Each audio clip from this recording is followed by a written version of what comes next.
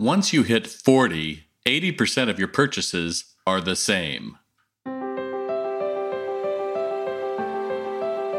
Welcome to Tell Me Something Good About Retail, the podcast of The Retail Doctor, and I'm your host, Bob Phibbs. In today's episode, I get to talk again to Paco Underhill, author of the seminal book, Why We Buy, The Science of Shopping, as well as The Call of the Mall and What Women Want, and a lot more. He's also the founder of EnviroCell, so let's get to it. Well, I am thrilled to have Paco Underhill, who is the author of Why We Buy, and I'm trying to think, what's your other one? Is Call the Mall, isn't it? I also have What Women Want here. That's one of your newest ones, is that it? That's one of the newer ones, and I I have one that's been bought by Simon & Schuster and is in the pipeline now, and that's called The Future of Eating and Drinking. Are we going to eat and drink in the future, my friend? You know, I think that the body of the world of consumption is intact. It's just the face that's in transition. Like that. Well, listen, I want to get back to really quick. You wrote The Call of the Mall, and that was like 15 years ago, right? And the whole idea was that malls are important because of all the services they provide and what they do for community and all of that. And, you know, it seems like everybody and their uncle is wanting to put the death knell on the mall, and you know, it's going to be, until there's a vaccine, no one's going to go to a mall. I'm just curious what your thoughts are. I'm a little opinionated on this subject, but I want to hear the expert. First of all, at a recent Goldman Sachs conference, somebody got up and said Paco Underhill wrote that book about 10 years too early, and that it is more relevant now than it's ever been before, and that much of what you were writing about back then is extremely relevant now. And this is one of the basic issues that the cutting edge of the shopping mall left North America 30 years ago, okay? That if we think about shopping malls in other parts of the world, they have reinvented themselves and reinvigorated themselves. And many of them are not malls, they're alls. They are comprehensive exercises in urban planning and not in get-rich-quick schemes by real estate investors. That the all has housing, has offices, may have churches, libraries, schools, and the tenant mix is a complete selection of people's needs and not the narrow mix that historically we have seen here in the U.S. So do you think this is going to be a chance for, is it going to be A-list malls that are going to be able to see that? I know when I went to Alaska probably 30 years ago, and I was shocked at, there's a mall up there in Alaska, in Anchorage, and it had the post office and had the library. I know Seattle has libraries in their malls. But it would seem like you would think that medical offices seem like they should be in malls and other things. So will it be the A malls, do you think, or would it be the C and D malls where a Penny's is closed and now they're trying to be invented? How would you see that playing out? So, I mean, part of what the dilemma is that for U.S. malls, one of the least understood assets that they have is the crumbling parking lot that surrounds them. But the problem is that the transformation of those properties isn't something that happens in a quarter. It isn't just a quick solution. It is probably a 3-year process to be able to file the plans, do the construction, do the reinvention. And for so many, particularly U.S. shopping malls that are answerable to Wall Street for quarterly results, I think that the process here is going to be very difficult. I thought it was very interesting that Westfield, the Australian shopping mall operator, went private with a European shopping mall operator. And at the one of their properties in New Jersey, they are constructing an apartment building. right at the mall. And if you think of it, there are many malls in Minnesota or wherever where people are going, I can't live in a suburban home anymore, but I want to stay around my friends and my family. Wouldn't it be nice if I could be somewhere where I could walk or take the elevator to a Whole Foods? If you think of the Time Warner Center here in New York City, in the back corner of the store is an elevator going up to the apartment complex above. If you think of we got Brand and the Americana in Glendale, right? He was the first that set on the West Coast. If you think of Tokyo Midtown, the value of the real estate is enhanced by the access to stores, restaurants, movie theaters, whatever. That's convenience driven. Do you think that COVID is going to affect that in any way? Are we going to be in our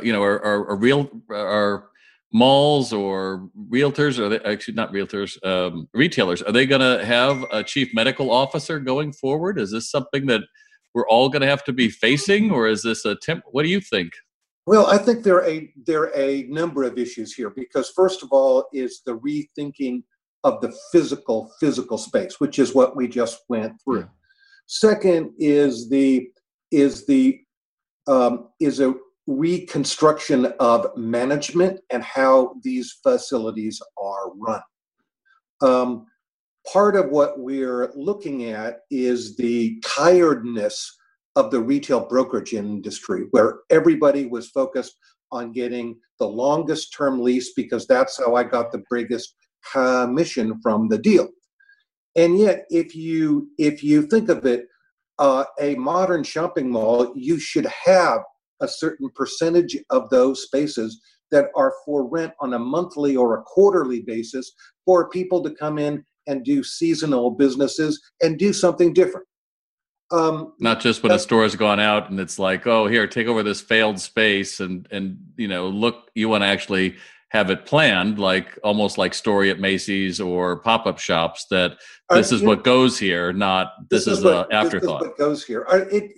It may be co-tenancies here, where you have the Croc shoe store is open from April to September, and the Christmas tree store is open between November and whenever. But those are all things that are eminently more creative uses of spaces, and the fact that just from the standpoint of fixturing or whatever, that it is very doable in 2020 to be able to be eminently more flexible about how things work.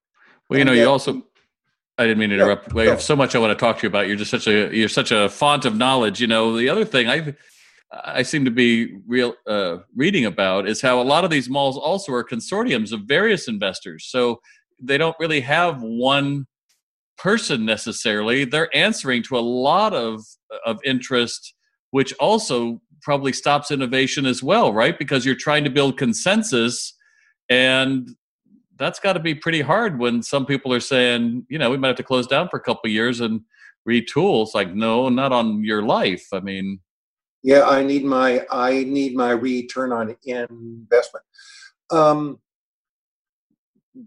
Le Grand Plaza. Are you familiar with that property? It's a shopping mall in Fort Worth, Texas. Okay, it is themed for a Hispanic audience, and people will drive an hour, 90 minutes to get there. It was a failed mall that somebody did a very nice job of reinventing.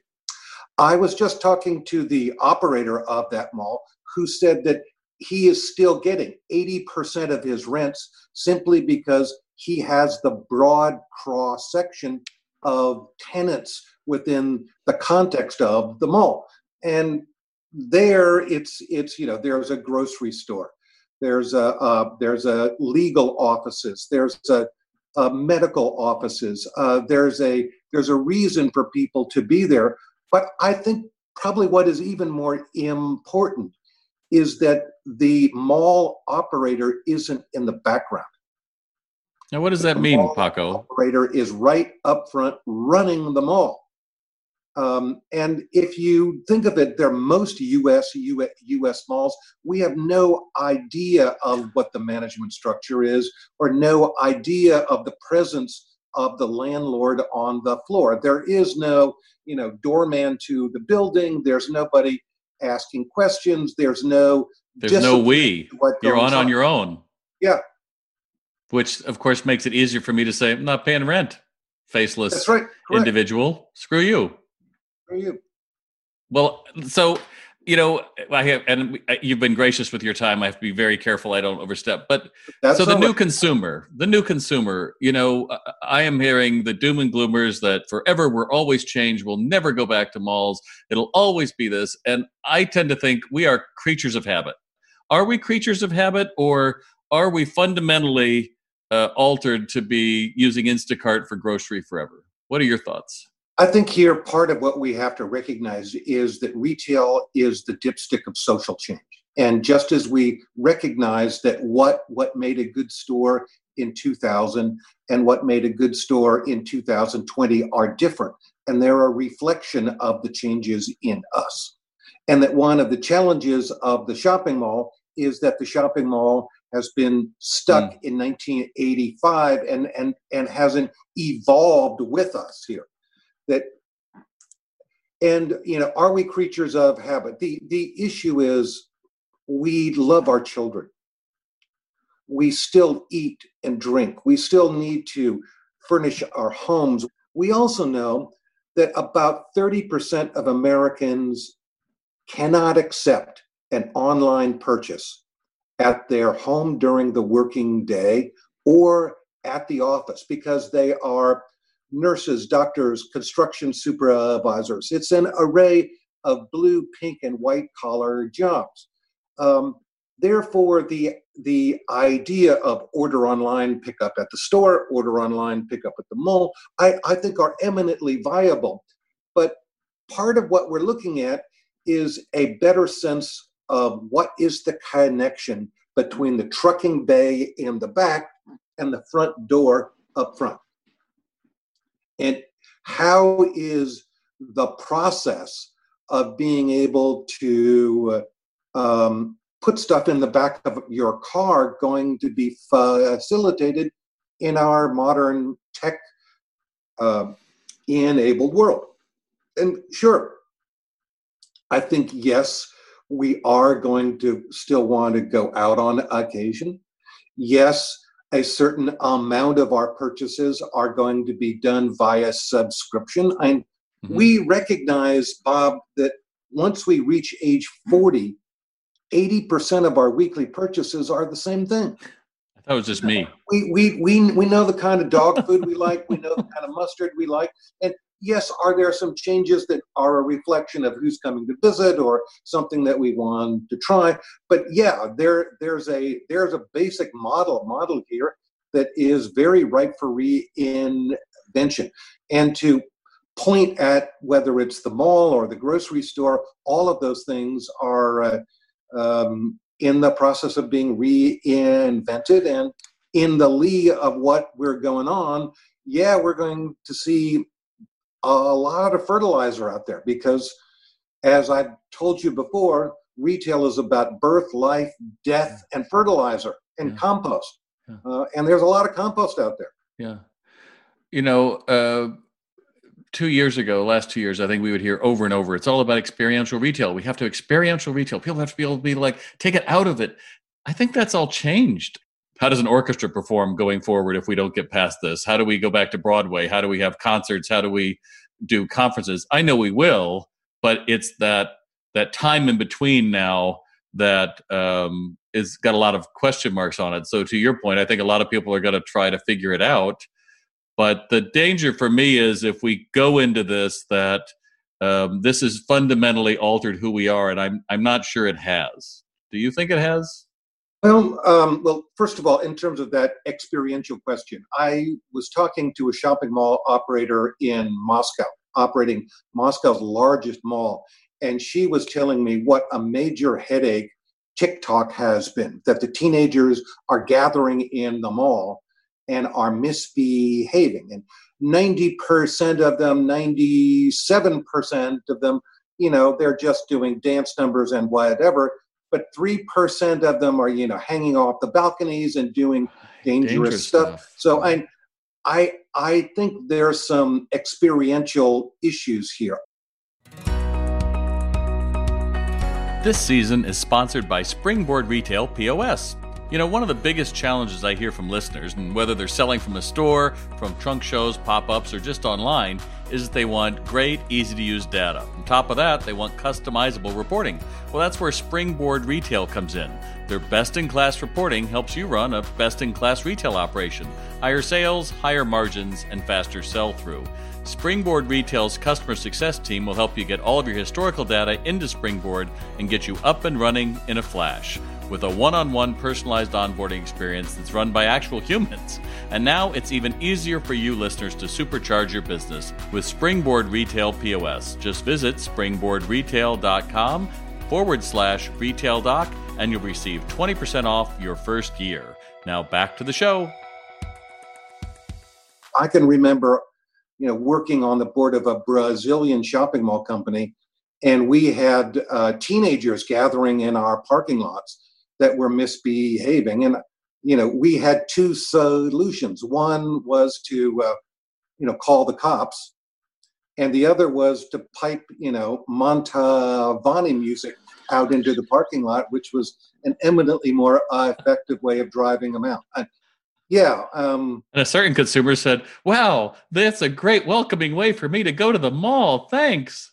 Never thinking. Exactly.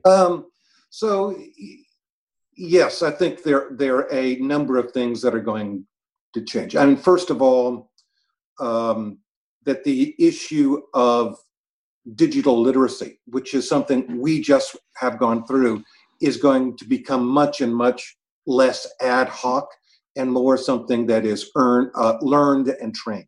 That's one. Yeah. Second is that our understanding and our appreciation of hygiene is going to be eminently more conscious part of our decision making. And some of this is recognizing at what point in the design process do we consider keeping something clean. Well, you got me to the next point I wanted to make sure we get to is, how do you think this influences store design? Are we going to really be looking at one-way stores? Are we going to be looking at, 8-foot aisles? And how does that work in a world of boutiques that are much, much smaller? And does it, it's the same idea with restaurants.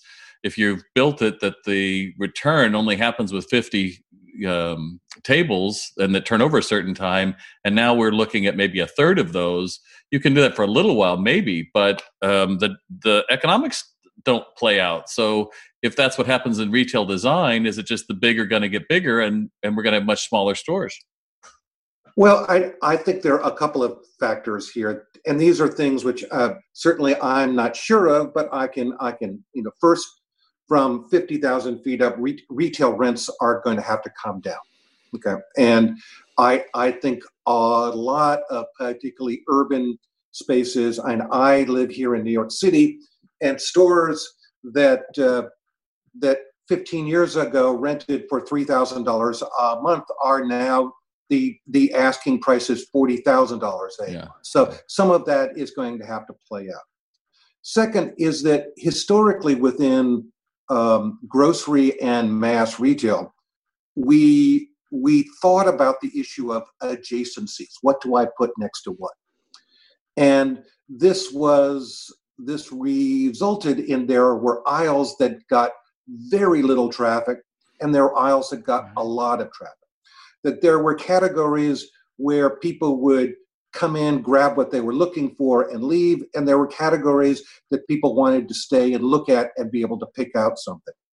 I think what you're going to get to is somebody looking at the flora of the store and going, let's do a better job of managing who goes where and where the carpet wear happens.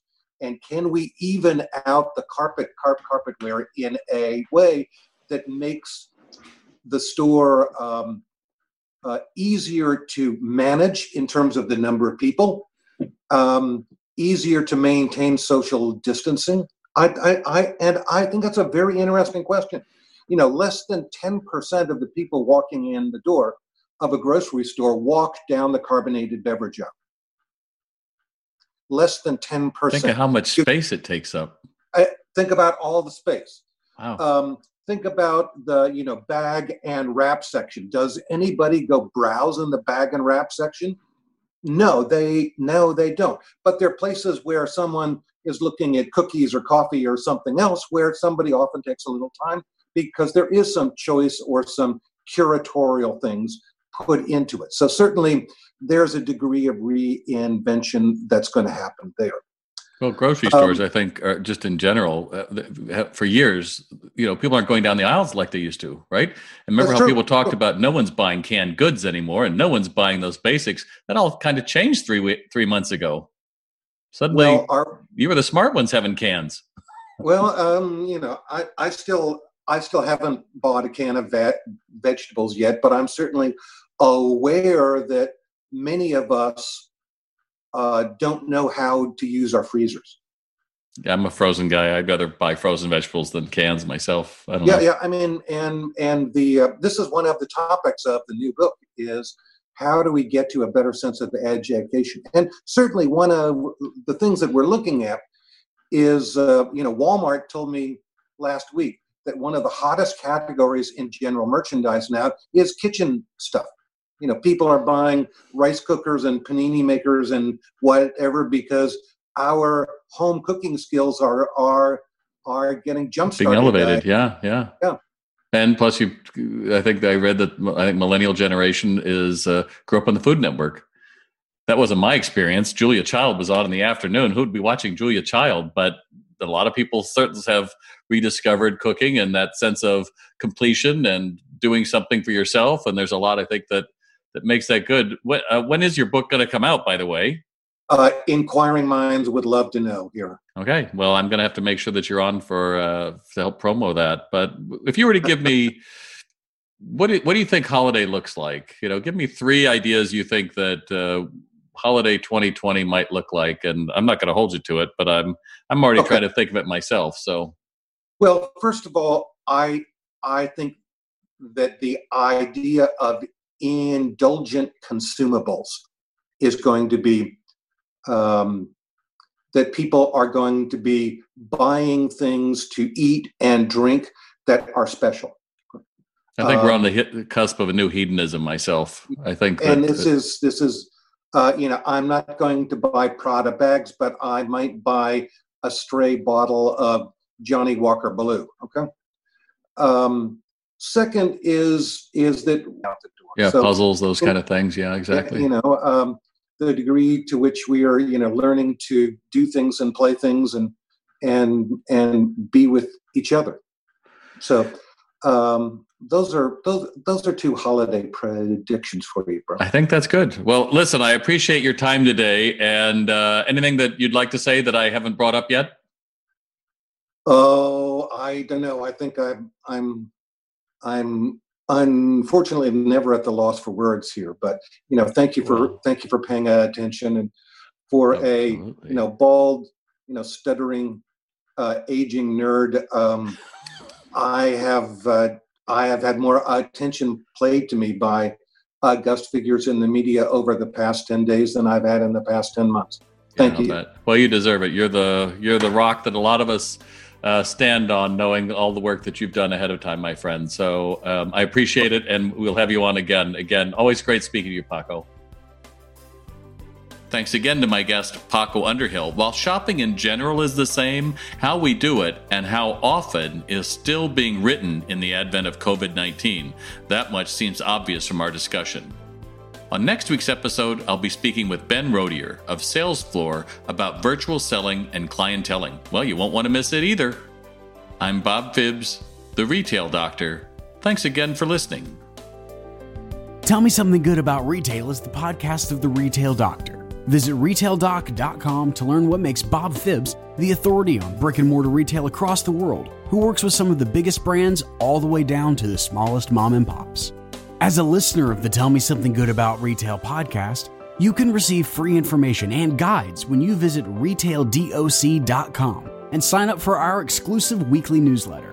For more information, to access the complete archives of past retail goodness, and to see about Bob speaking to your audience, please visit retaildoc.com.